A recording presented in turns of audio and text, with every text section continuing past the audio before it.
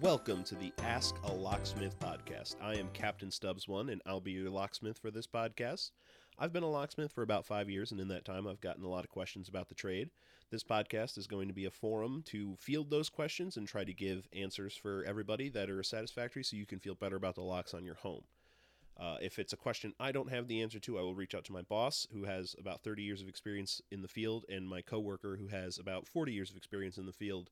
Between the three of us, we have seen all forms of problems on all forms of locks, from the ones on your door, to the ones in your business, to the ones on your car. So questions are sent to me at askalocksmithpod@gmail.com from the community, and I also sometimes just write down questions that I receive at work. But we're going to start with a bunch of email questions. First question is from Tactical Dreamer. He says, "Hey Stubbs, I know you've already told me the story before, but I think the audience would love to hear how you got into lockpicking and where they should start if they want to get into the hobby or even get a job in the field like you did. Story time. Thanks, Tactical Dreamer." Well, thank you very much, Dreamer. It's very nice to have you right into the show. I think I have a good story about how I got into lockpicking. So I was on Reddit one day about 5.5 years ago. There was an Ask Reddit thread that was talking about cheap or inexpensive, free to cheap hobbies that anyone can get into. Somewhere on that list, someone mentioned lockpicking, and they talked about how you could make your own lockpicking tools with wiper blade inserts.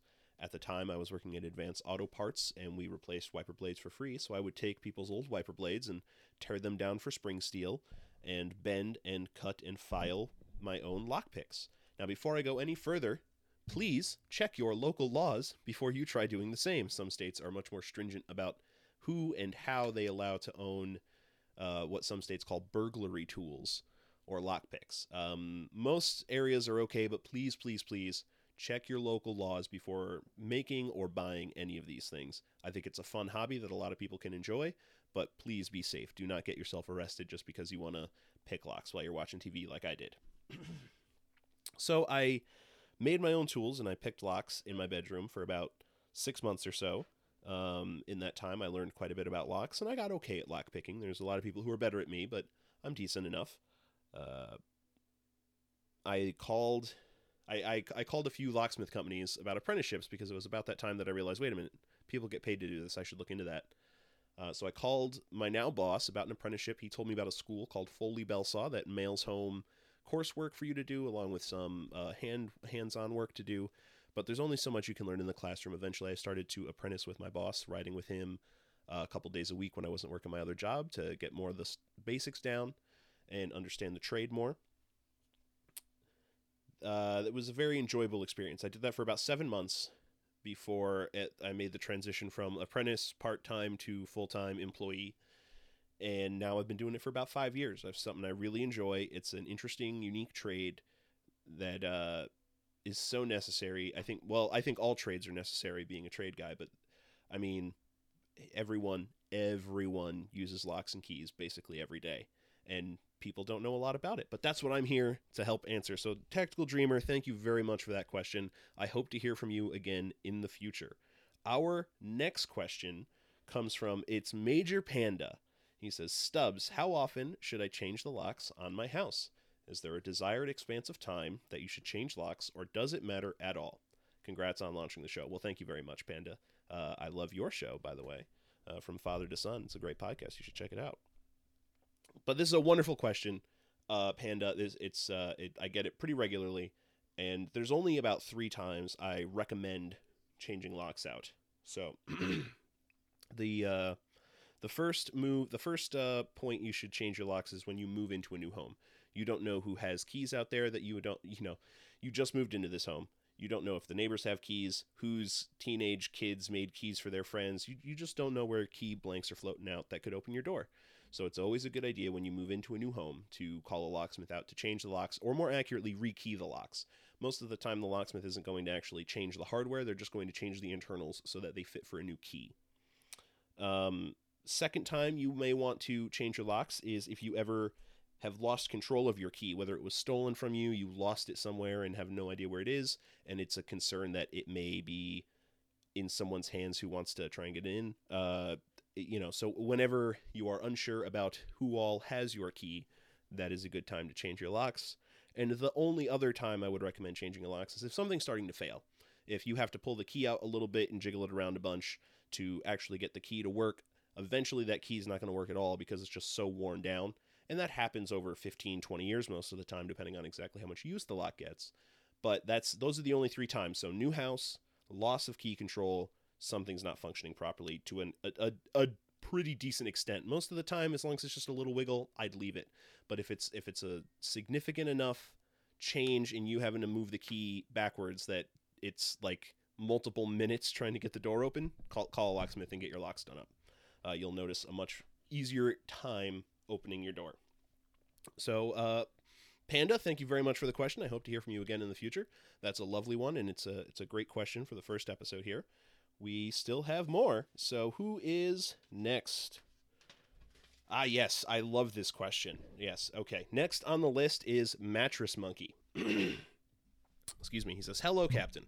First, this is a great idea for a podcast, something short and simple on a very specific topic." Well, thank you very much, Mr. Monkey.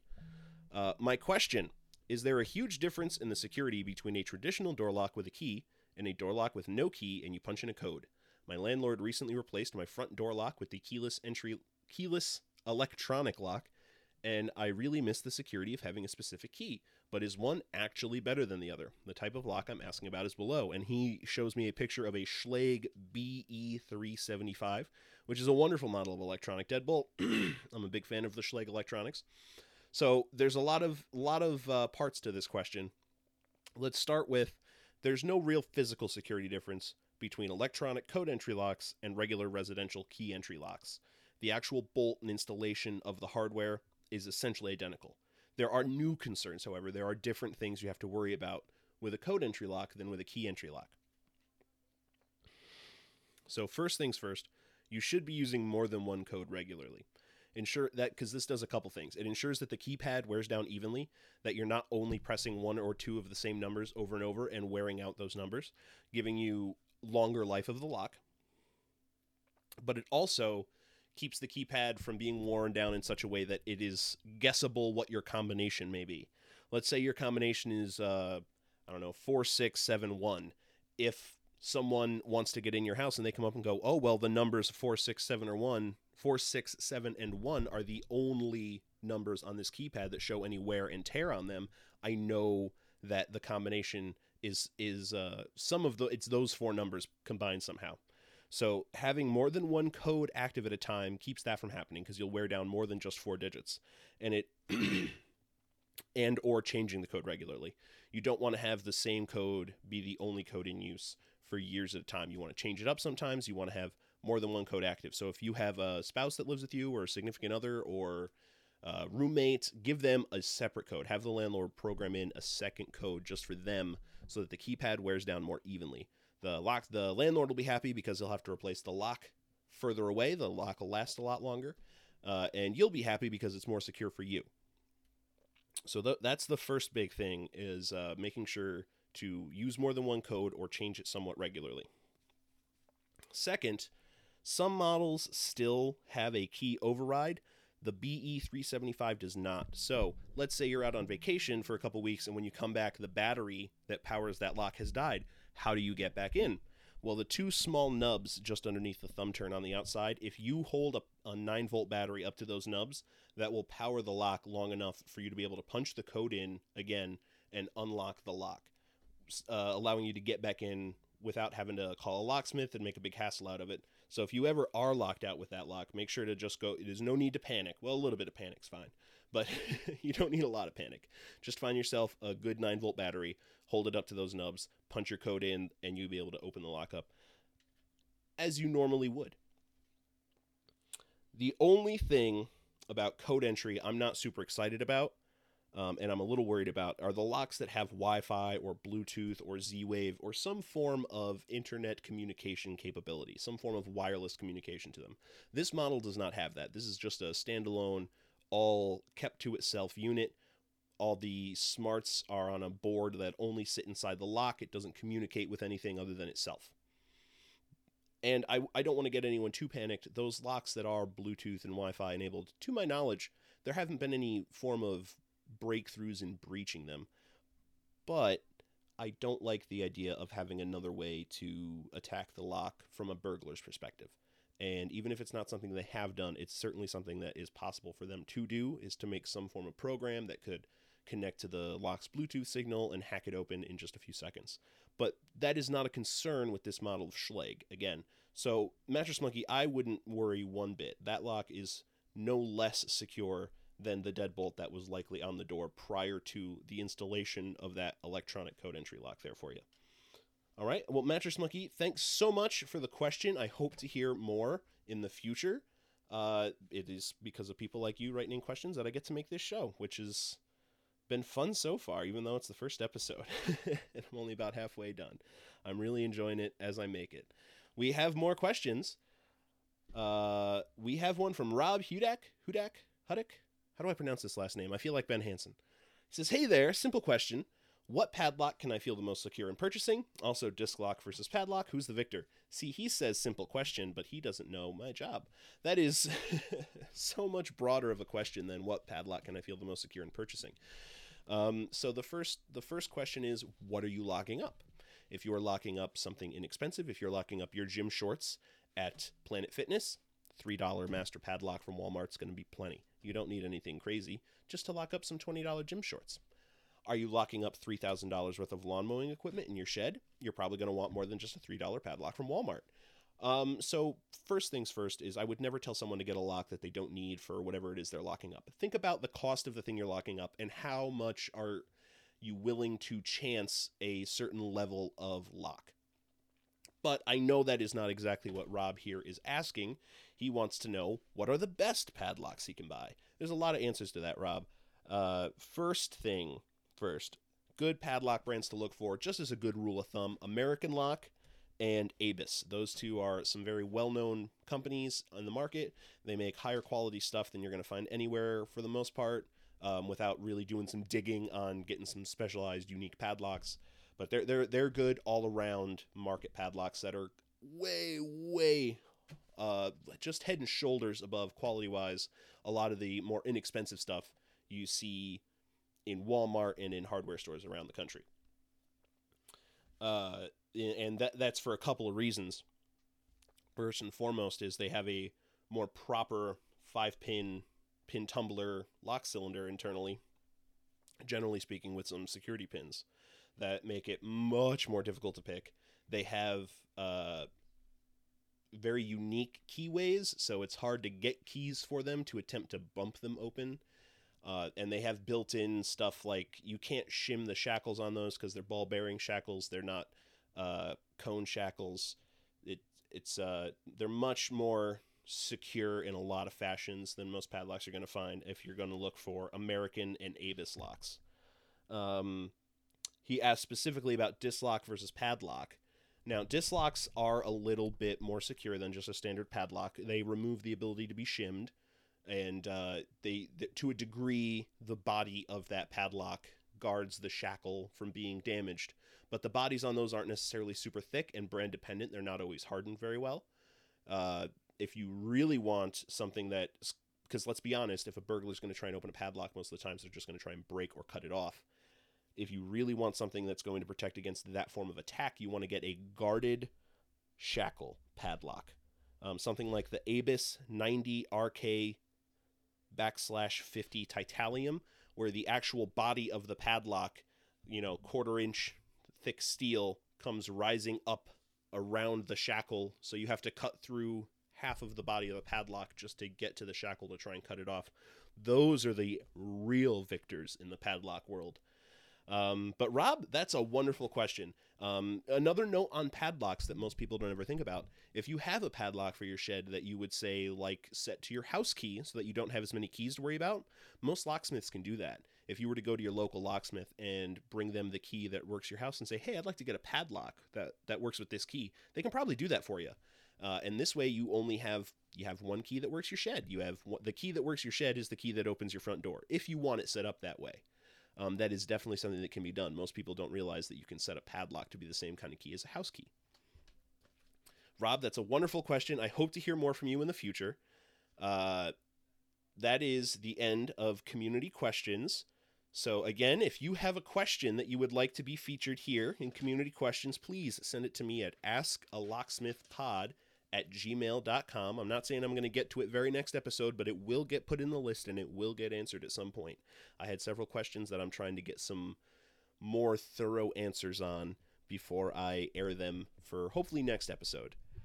But for now, we're going to go to my next segment, Lockpick Reviews. And this is where I'm going to be reviewing movie and video game and TV show lockpick and safe opening.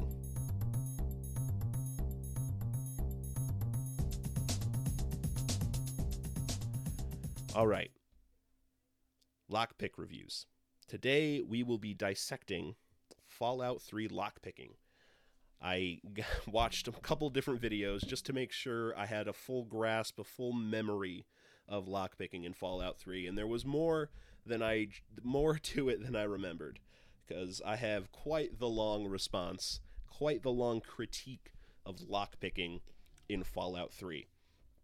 So there are many things wrong, but a couple things they get right. So let's start nice.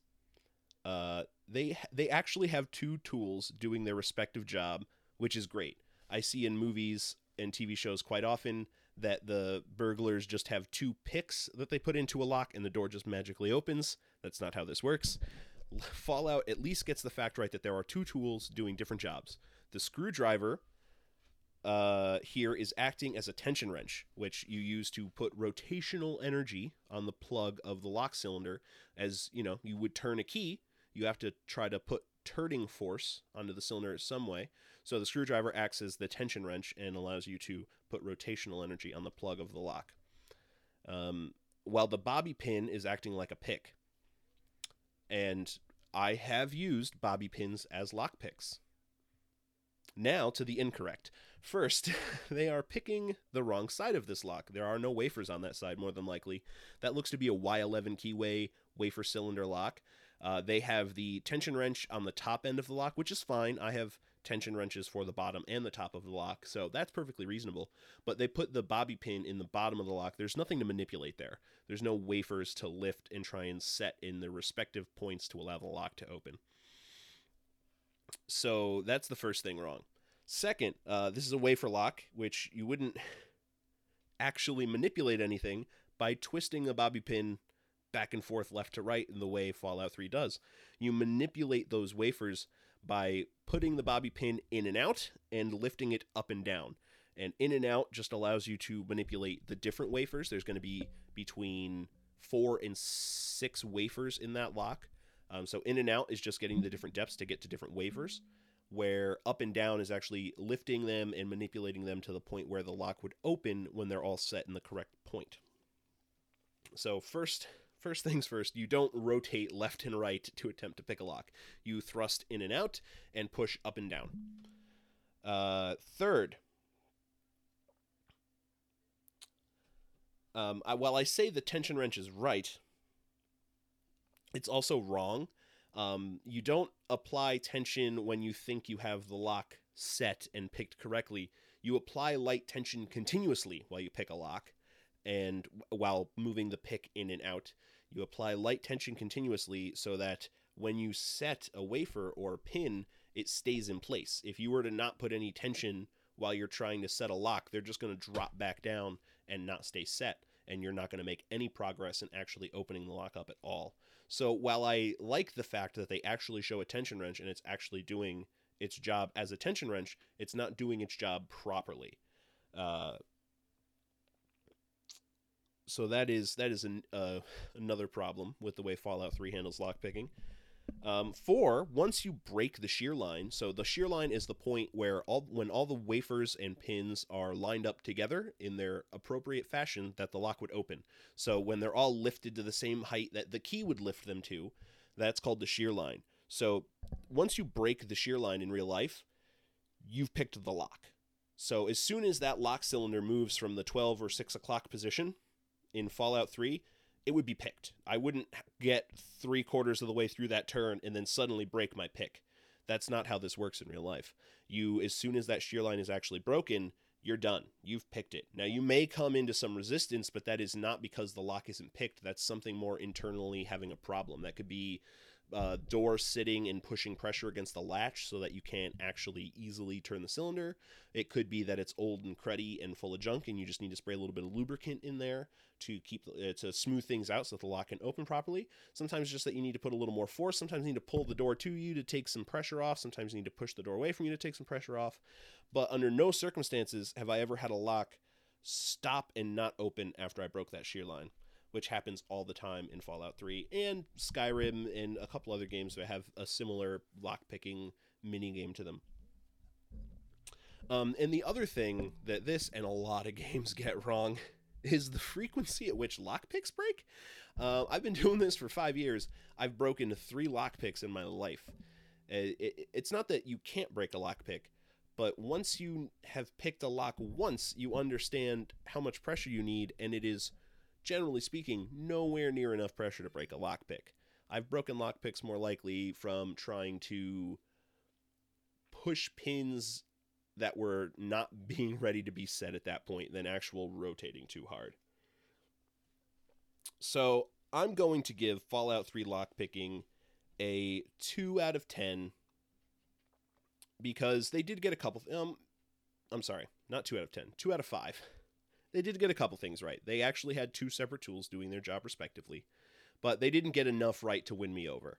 They need to do a better job trying to emulate real-life lockpicking in order to make me a happy locksmith playing video games.